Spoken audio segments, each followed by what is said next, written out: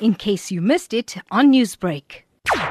Well, like you mentioned, now that holiday seasons are approaching, or even though they haven't officially started, especially the school children have finished exams and they might not be going to school, which means children are at home, often unsupervised, wanting something to do.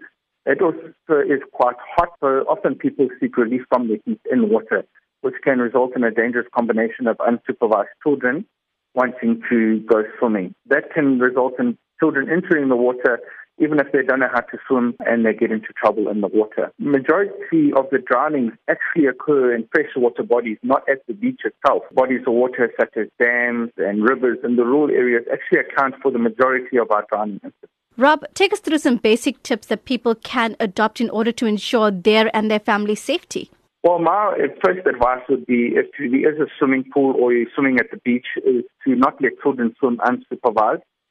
If it's a pool at home, definitely don't let them swim unsupervised. There must always be an adult in the immediate facility to be able to watch after the children while they're in the water, because drowning can happen very quickly. If a child goes under the water, in about less than a minute, they'll be unconscious and unable to help themselves. Time passes by very quickly in these incidents.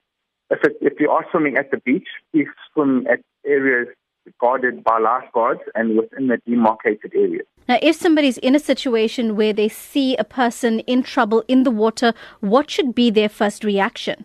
Well, often people try into the water themselves to try and save the person. This often results in would-be rescuers becoming victims themselves, especially in the sea, especially if there's a rip current or that person themselves can't swim. So what I would advise is, if you're not a strong swimmer or you're not trained in life-saving, is to not enter the water yourself, as you could yourself become a victim. Call emergency services as soon as possible to come and assist at the incident. Newsbreak, Lotus FM, powered by SABC News.